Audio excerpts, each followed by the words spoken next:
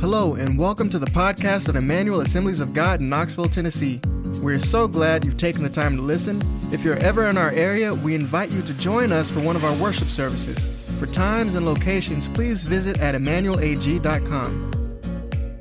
Let me get into the Word. I'm gonna have to quit rambling and preach really fast. 3 weeks ago, I introduced the book of James. And so I'm going to jump back into the book of James. But Kenneth, have you got that picture of, yeah. There, that's, here we are on our way to the interior village on the Amazon River. Not quite. We went canoeing last year. We took my kids canoeing for the first time. And show the next one with Benjamin. There you go. Look at that. Isn't that cute? Yeah. And so before we went, we had to fit him in a life jacket because he didn't know how to swim. So what did we do? We made sure we weighed him, got the right size life jacket, right? We put it on there really snug and we buckled it tight. We didn't want it to move. We tested it. We pulled on it, because we figured if the canoe tipped, we wouldn't want it to come up over his head or something, right? You do everything safe, right? But what we were trying to do, we were testing that thing because we wanted to know one thing. If this boat were to flip, can this life jacket save him? Right? One thing. Go to the next photo. Look at that. There's a tower rigger. How many of you guys would like a job like that? Does your son do that? That's cool. I've worked in broadcasting, so I've been with them, but I never got to climb. But, before they go up there, they're going to inspect their equipment. They are. They're going to inspect their ropes, their harness, the carabiners, everything, because they're going to make sure it's going to hold them, right? They want to know one thing. If I have an accident or if I slip up there, will this thing save me? All right? Well, James asks a very similar question. James 2:14, it says this. What good is it, my brothers, if someone says he has faith but does not have works? Can that faith save him? It's the question James asks. Can that faith save him? James would have us to examine our own hearts and examine our faith in the exact same way that mountain climber will examine his gear before he goes up on the tower, or that tower rigger or mountain climber. He would have us look at our lives and say, is what I'm doing, is it something that can save me? Do I have the real thing? Am I making progress in my life? Could you imagine being there, standing at the base of the tower with a bunch of other tower riggers, and they're all going through their equipment, and they're getting ready to climb, and you have yours, but the only problem is you bought yours at Party City. You've got a good costume, but you're not you're not going to trust that to climb because it's not genuine, right? James is about having us look at our lives and say, do I have genuine faith? Amen? He wants us, not only does he want our faith to be genuine, he wants us to know that our faith is real and genuine. He wants us to rest in that assurance. I got to do a zip line course one time. It was really fun, one of those team building things, and he's like, you got the harness on. He says, you want to have fun? Just jump off. Don't hang on. At the first bounce, kick your feet in the air and go down the zip line upside down backwards. So I said, okay, no hands, jumped off, kicked my feet up. Totally trusting my safety equipment. Totally trusting. He wants us to be able to live life in such a way that we can just jump off with God and totally trust him. And he wants us to know it. So what the book of James is about, so that we can know that our faith is real and genuine. 3 weeks ago when I introduced James, I said that James was about connecting our faith with our actions so that we can move forward in life. Another way of saying that is that we need to connect what we say we believe and what we actually do. They need to be connected. They need to be in agreement so that we can get the traction that we need to move forward with God. You could also say that in order to make headway, or in order to grow in the Spirit, we need our inward person and our outward person to be in agreement. Yeah, that's good. We need agreement. I used the example 3 weeks ago of a stationary bicycle. Remember that? The stationary bicycle is made to do one thing: expend your time and expend your energy and go absolutely nowhere. That's what it's made to do. Now, I mean, if you need the exercise, you're glad for it, right? Especially on a cold day. But think about it. That thing is made for you to sit on there for an hour and burn calories and go nowhere. But there's a lot of things in lives that they're made for you to occupy your time, occupy your attention, spend all your energy, and go absolutely nowhere. I think worry is one of them. Didn't you say something about worry? See, I had it in my notes already. Yeah. Worry is designed to occupy your energy, your time, your thought life, and take you nowhere. I'm convinced the internet is another one. Hey, there's good things on the internet. I'm always slamming it, though, because, it's a temptation for all of us, to spend hours on there just looking at things that are not, even the news, man, most of the news is just a waste of time.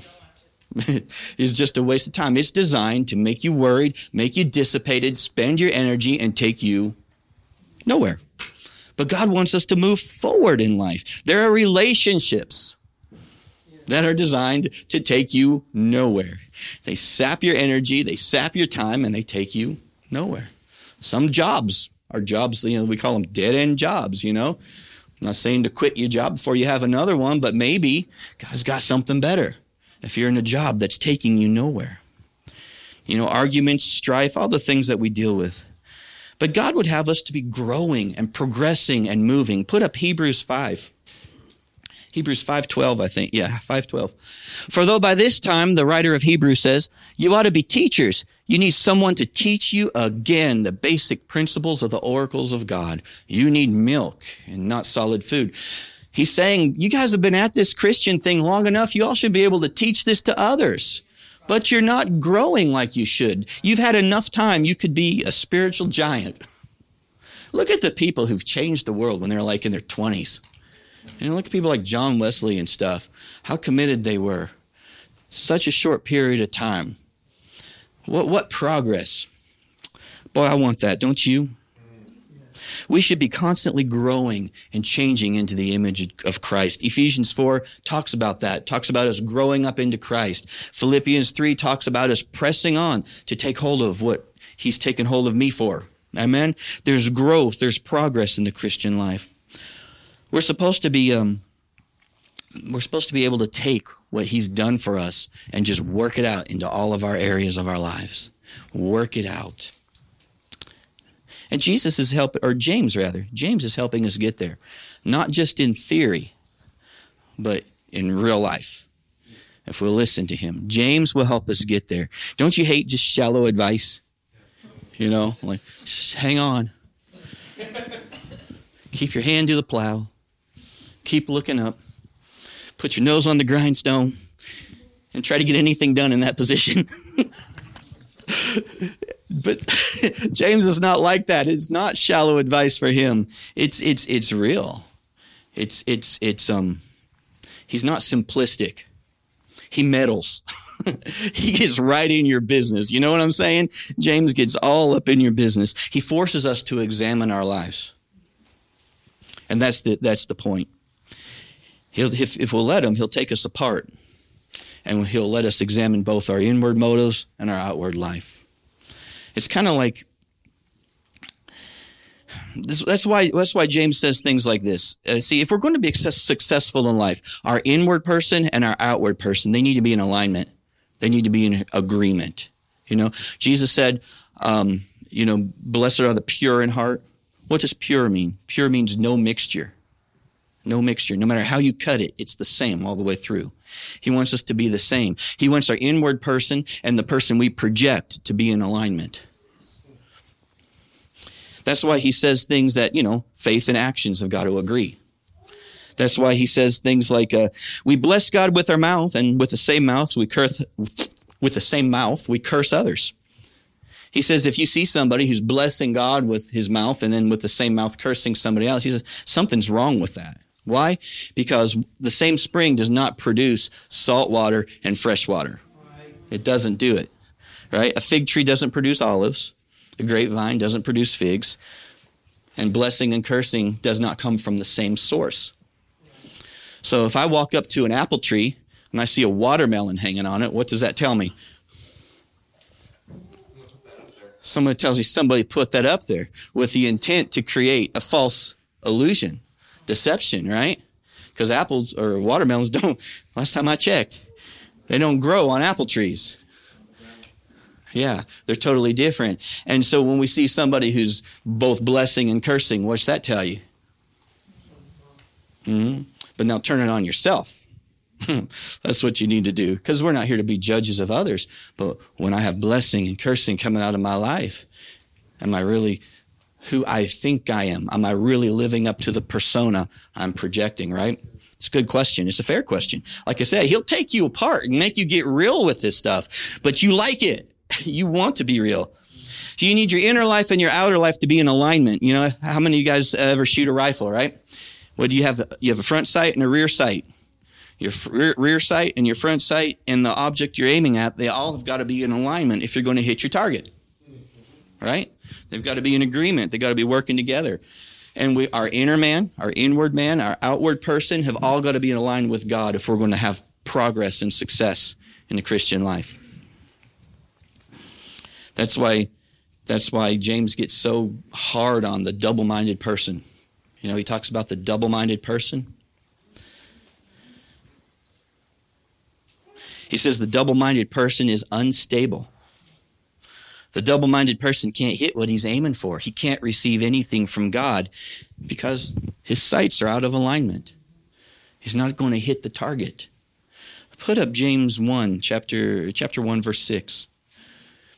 Let's read about this double-minded man. But let him ask in faith with no doubting, for the one who doubts is like a wave of the sea that is driven and tossed by the wind. For that person must not suppose that he will receive anything from the Lord. He is a double-minded man, unstable in all his ways. Unstable, double-minded. We have a word that we use called two-faced. Everybody knows what two-faced means, right? Two-faced, does that have good connotations or negative connotations? If you type in two-faced on the Webster's dictionary, I'm going to try to talk really fast now. If you're going to try to type, I better not. I better slow down. What we'll do is if I don't get to it all, we'll pick it up next week. How does that sound?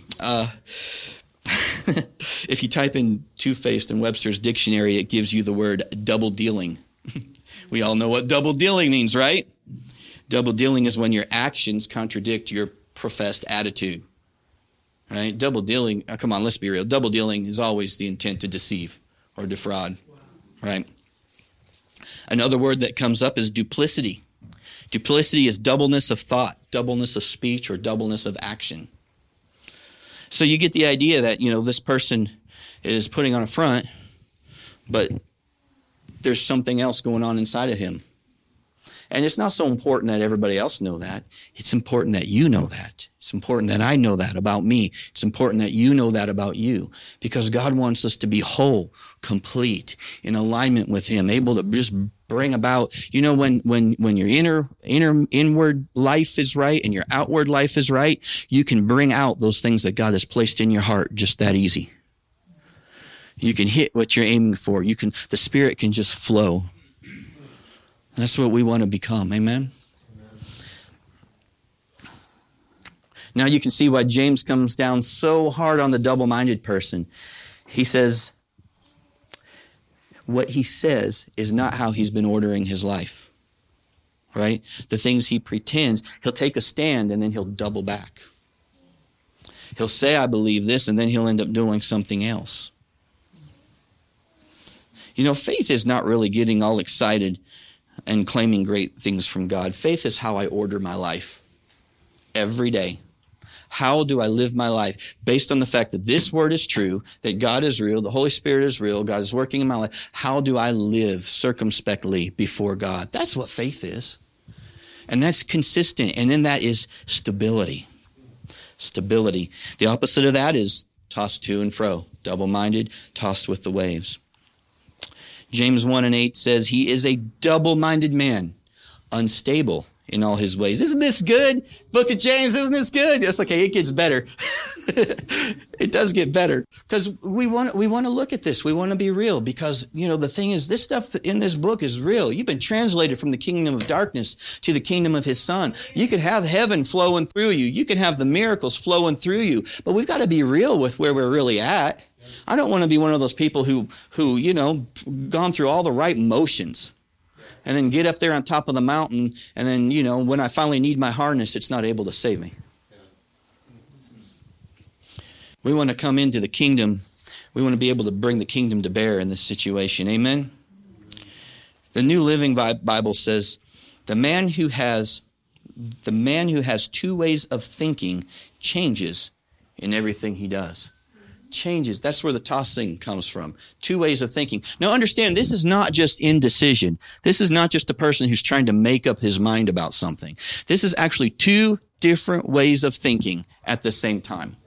It's 2 minds. The literal, Young's literal says, the 2-souled man, soul, is unstable in all his ways. That's the literal translation. It means having 2 minds.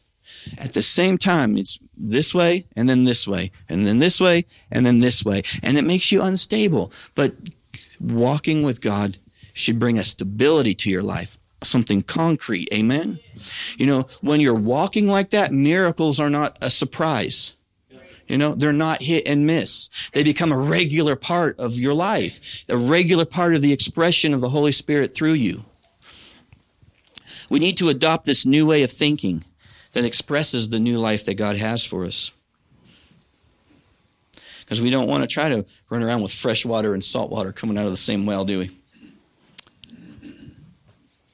So James helps us in these areas. He helps us to identify earthly wisdom and spiritual wisdom. He helps us to identify salt water and fresh water. So if we'll allow him to, he'll do a work. This word will do a work in us. So if you'll go with me to James chapter 1. I think I can get it all in here today. James chapter 1.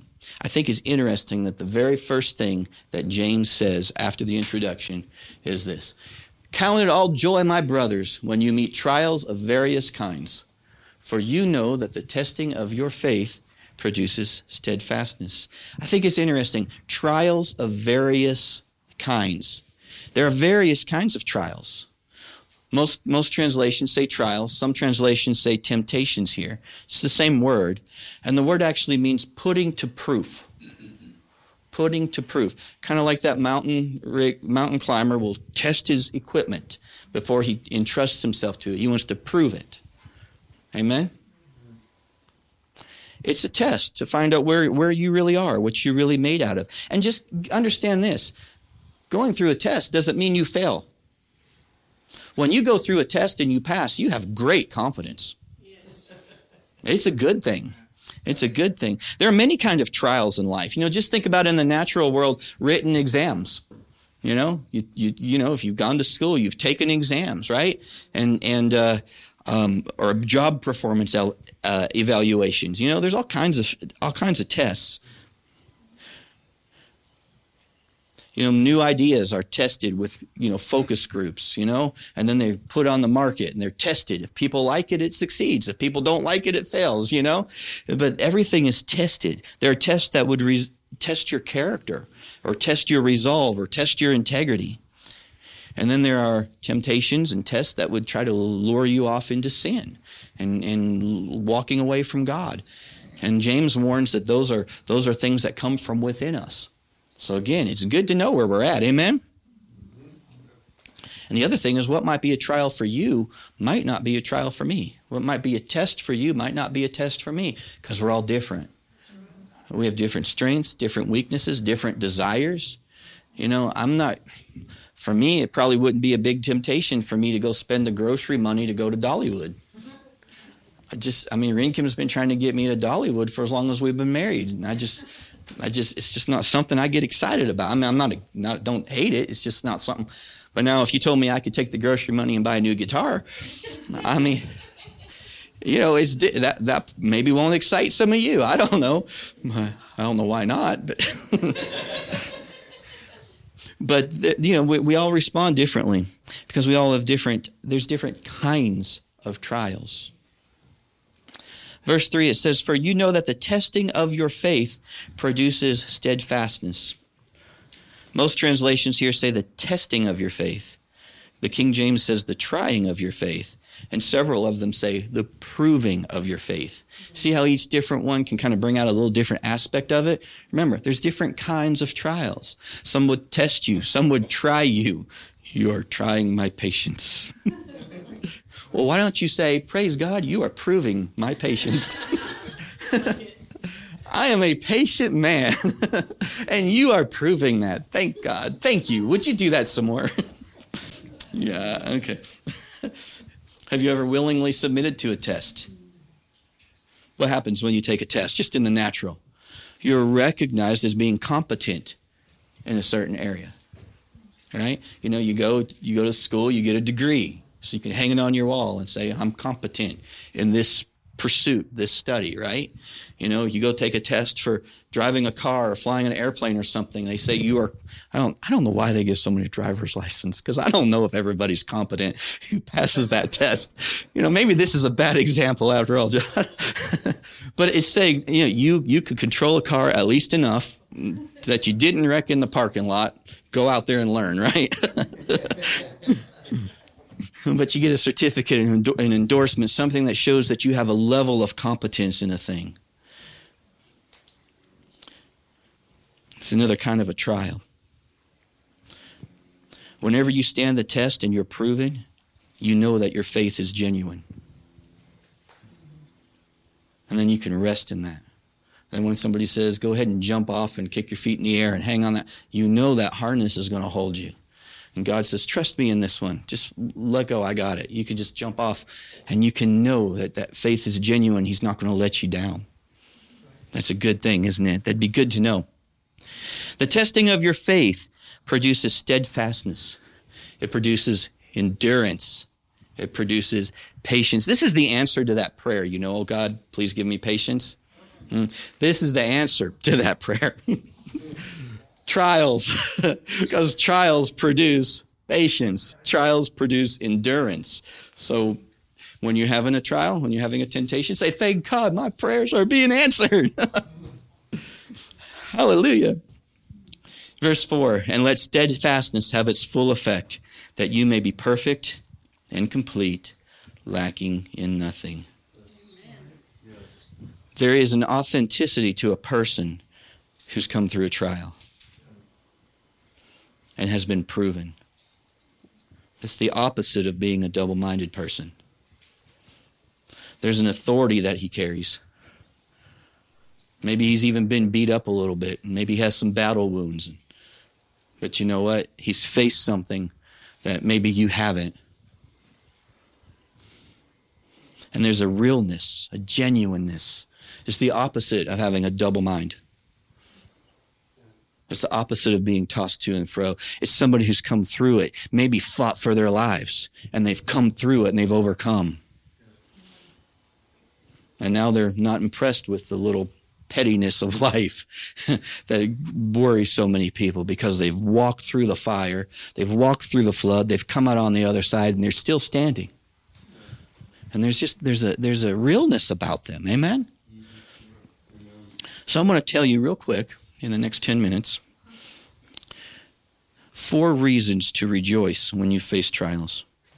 4 reasons. Because he says, James chapter 1 verse 2 says, count it all joy, my brothers, when you meet trials of various kinds. For you know that the testing of your faith produces steadfastness, and let steadfastness have its full effect, that you may be perfect and complete, lacking nothing. So reason number 1 to rejoice when you face a trial is this: trials make you better.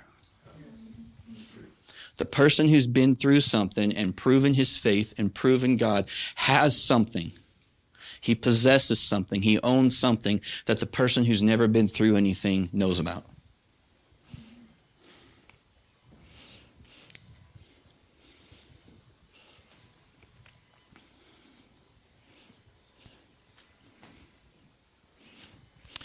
Go to Romans 5.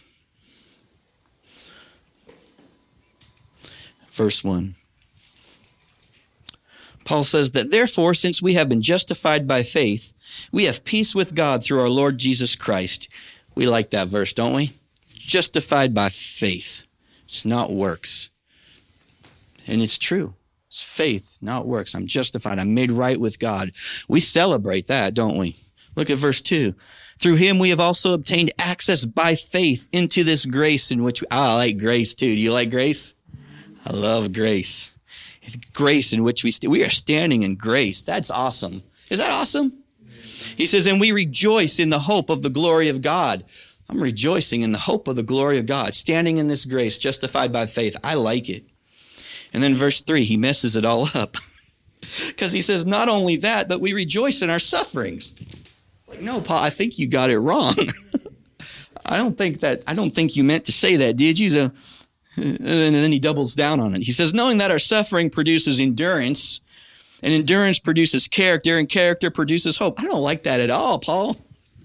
Back off of that one. A hope does not put us to shame because God's love has been poured into our hearts through the Holy Spirit. See, I'll quote 1 and 2, and I'll quote 5. I don't like to quote 3 and 4 very much. Character produces. It gives you the idea that, these apostles and these people who really walk with God were kind of cut out of a different cloth. You know what I'm saying? They lived life. They thought differently than we do. A trial was a part of life, and it made them better. What would happen if we really rejoiced and we really started to embrace difficulty in our lives instead of running from it? What would that look like? What would it look like if we looked for opportunities to put ourselves in difficult situations? Maybe even putting ourselves in a situation where we can be a blessing to another, where we can help another. What if we sought to take on more responsibility in our lives instead of less? What would that do for us? What if we actually come to terms that the difficult things in life are the things that actually complete us and make us strong? And what would happen when the devil discovers that the things he's been throwing at you to destroy you actually make you happy? What happens if the things he throws at you, he finds out that they're actually helping you to be better, to be more like Jesus? Oh, that meant to destroy him, but that's not exactly what happened. He became stronger. He became better. He became more like Christ. Thank you. Because they do make you better. Number 2, trials reveal what's inside of you. Good or bad. It's not always bad. Don't think this is always negative, but it can be negative. It can be good. If you go down to verse 13 in James, the first chapter, he says this, let no one say when he is tempted, I'm being tempted by God, for God cannot be tempted with evil, and he himself tempts no one. But each person is tempted when he is lured and enticed by his own desire. Okay, this is a kind of temptation. This is another kind of temptation. And it's a good thing to discover what's in your heart. It's kind of like having a heart scan, And they can read it and say, well, you have this in your heart. You don't have that. No, that looks good. That looks good. You need to work on that. What tempts you? Where's your areas of weakness? Let's be honest. Being honest, we can take them to God and he can help us with them. He can heal us. Amen? It's an opportunity to confront our weaknesses. People pay big money to go see a psychiatrist to sit there and figure out what's going on inside their hearts. And they sit there with counseling and they work out what's my problem and what's holding me back. And here, the book of James will do it for free if we will just be honest with him as we approach him. He takes honesty in front of that psychiatrist too, though, doesn't it? But if we'll be honest, he'll help us. He'll show us what's in our heart. It's not wrong to test ourselves. Look at 2 Corinthians 13:5. Examine yourself, Paul says, to see whether you are in the faith. Test yourselves. Or do you not realize this about yourselves, that Jesus Christ is in you? Unless indeed you fail to meet the test. See? Yeah, it's something. Realize this. Do you not realize that Jesus Christ is in you? What if you go through the trial and you are proven? You say, praise the Lord, Jesus is in me. Not always negative. You know, trials get a lot of attention when they're negative, right? That's when we're aware of them. But you know, how many things have you overcome in your life? Look back. Look how far you've come from. Look what God's been doing in you. Look at how you've been growing and searching after him. Look what he's been doing in your life. It's a beautiful thing. You've overcome some stuff. Amen? That makes you genuine. That makes you real. Some of the testimonies this morning, people have been through things. But praise the Lord. It works. God's working in you. I'm not saying God causes those things, but they're here in the world. And if we'll embrace them, we'll become more like God. It's not wrong to test ourselves. And if we'll allow it to, it'll help us locate ourselves. Because we want to bring ourselves into alignment with God's purposes. Amen? Okay, number 3. Trials make you powerful. I like this one. Trials make you strong. You remember the story of David and Goliath? 1 Samuel 17:39, if you want to look it up with me. If you remember this, David went out to fight Goliath. They finally convinced everybody he could. So Saul gives David his armor, right? You remember that? So Saul puts his armor on David and sends him out to meet the giant. 17:39 says this, David strapped his sword over his armor, and he tried in vain to go, for he had not tested them. Then David said to Saul, I can't go with these, for I have not tested them. So David put them off. The King James says about Saul's armor, he had not proved it. David said unto Saul, I can't go with these, for I have not proved them. Now, Saul's armor was proven. Saul was a warrior. Saul wore that armor and killed people, fought wars, conflicts, and won. It wasn't a problem with the armor. It was a problem that David had not proved his armor. David did not get to prove it for himself. See, a trial is an opportunity to prove your faith. But David hadn't proven Saul's armor. But he had proven God's faithfulness.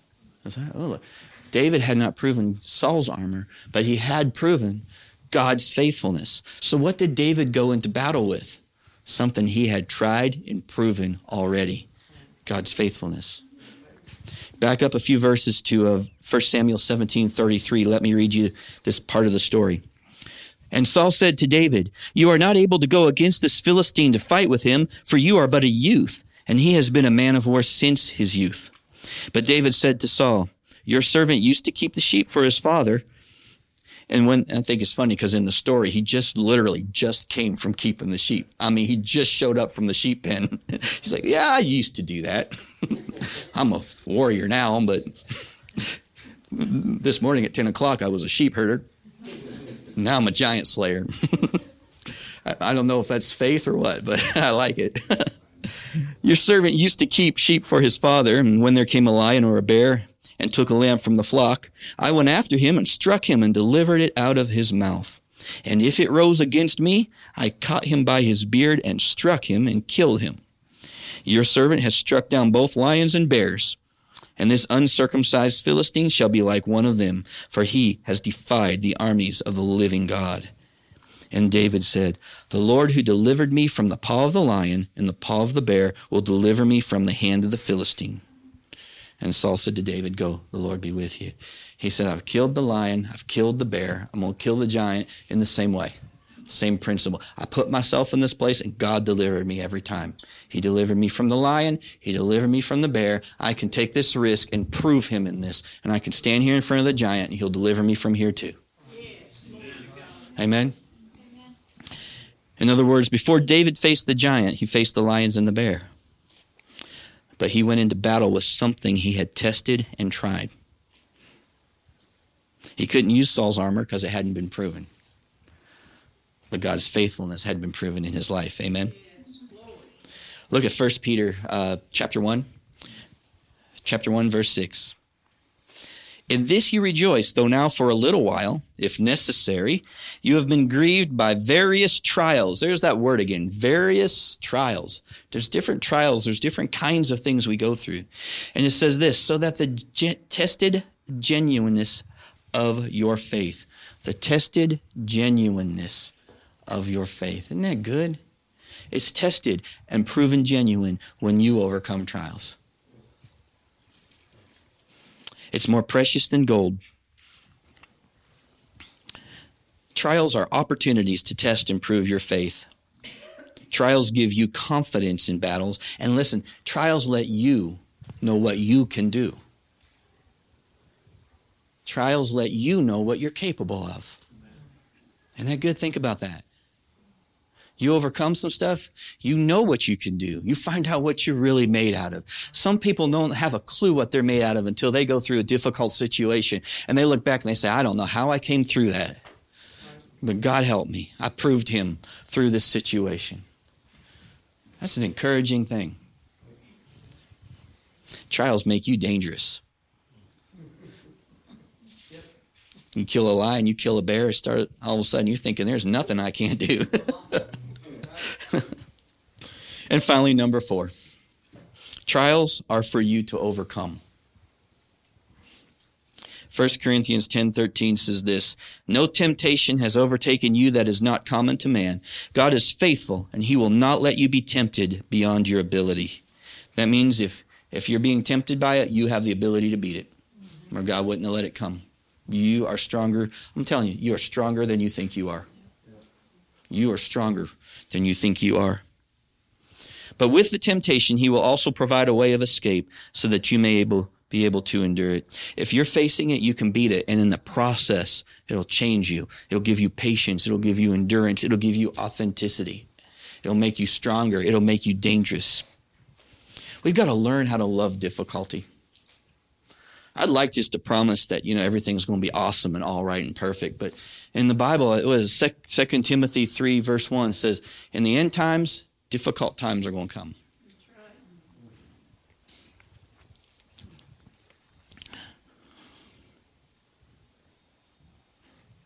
It says in the last days, there will come times of difficulty. So my challenge for you today is just this, simple as this. That obstacle that's standing in front of you that you're supposed to overcome it. Let's do it. Let's do it. Overcome that thing.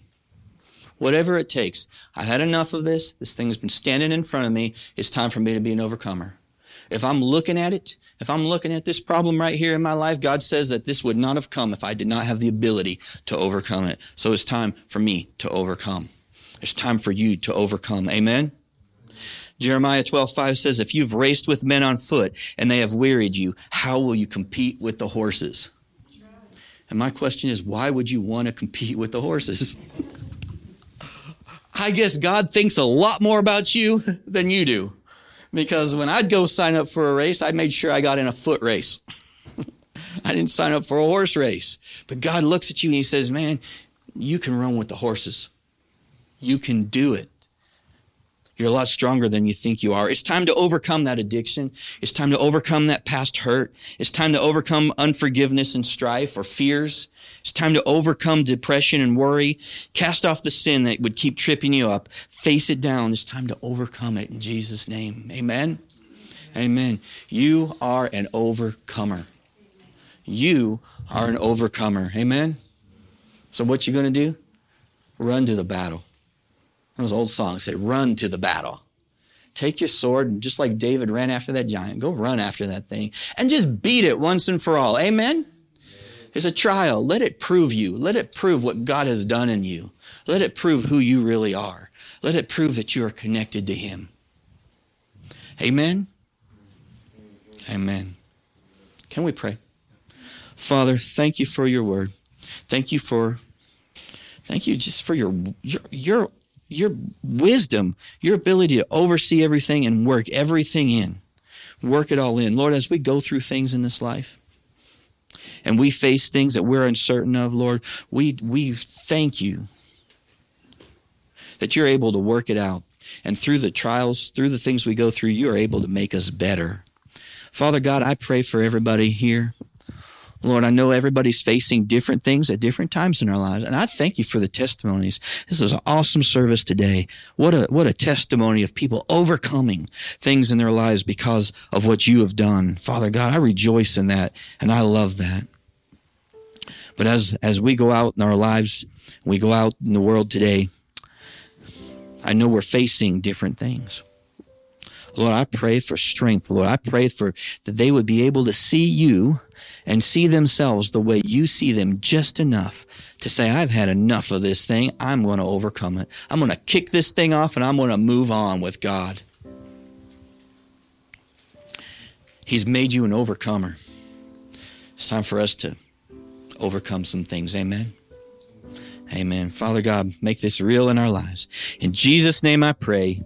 Amen.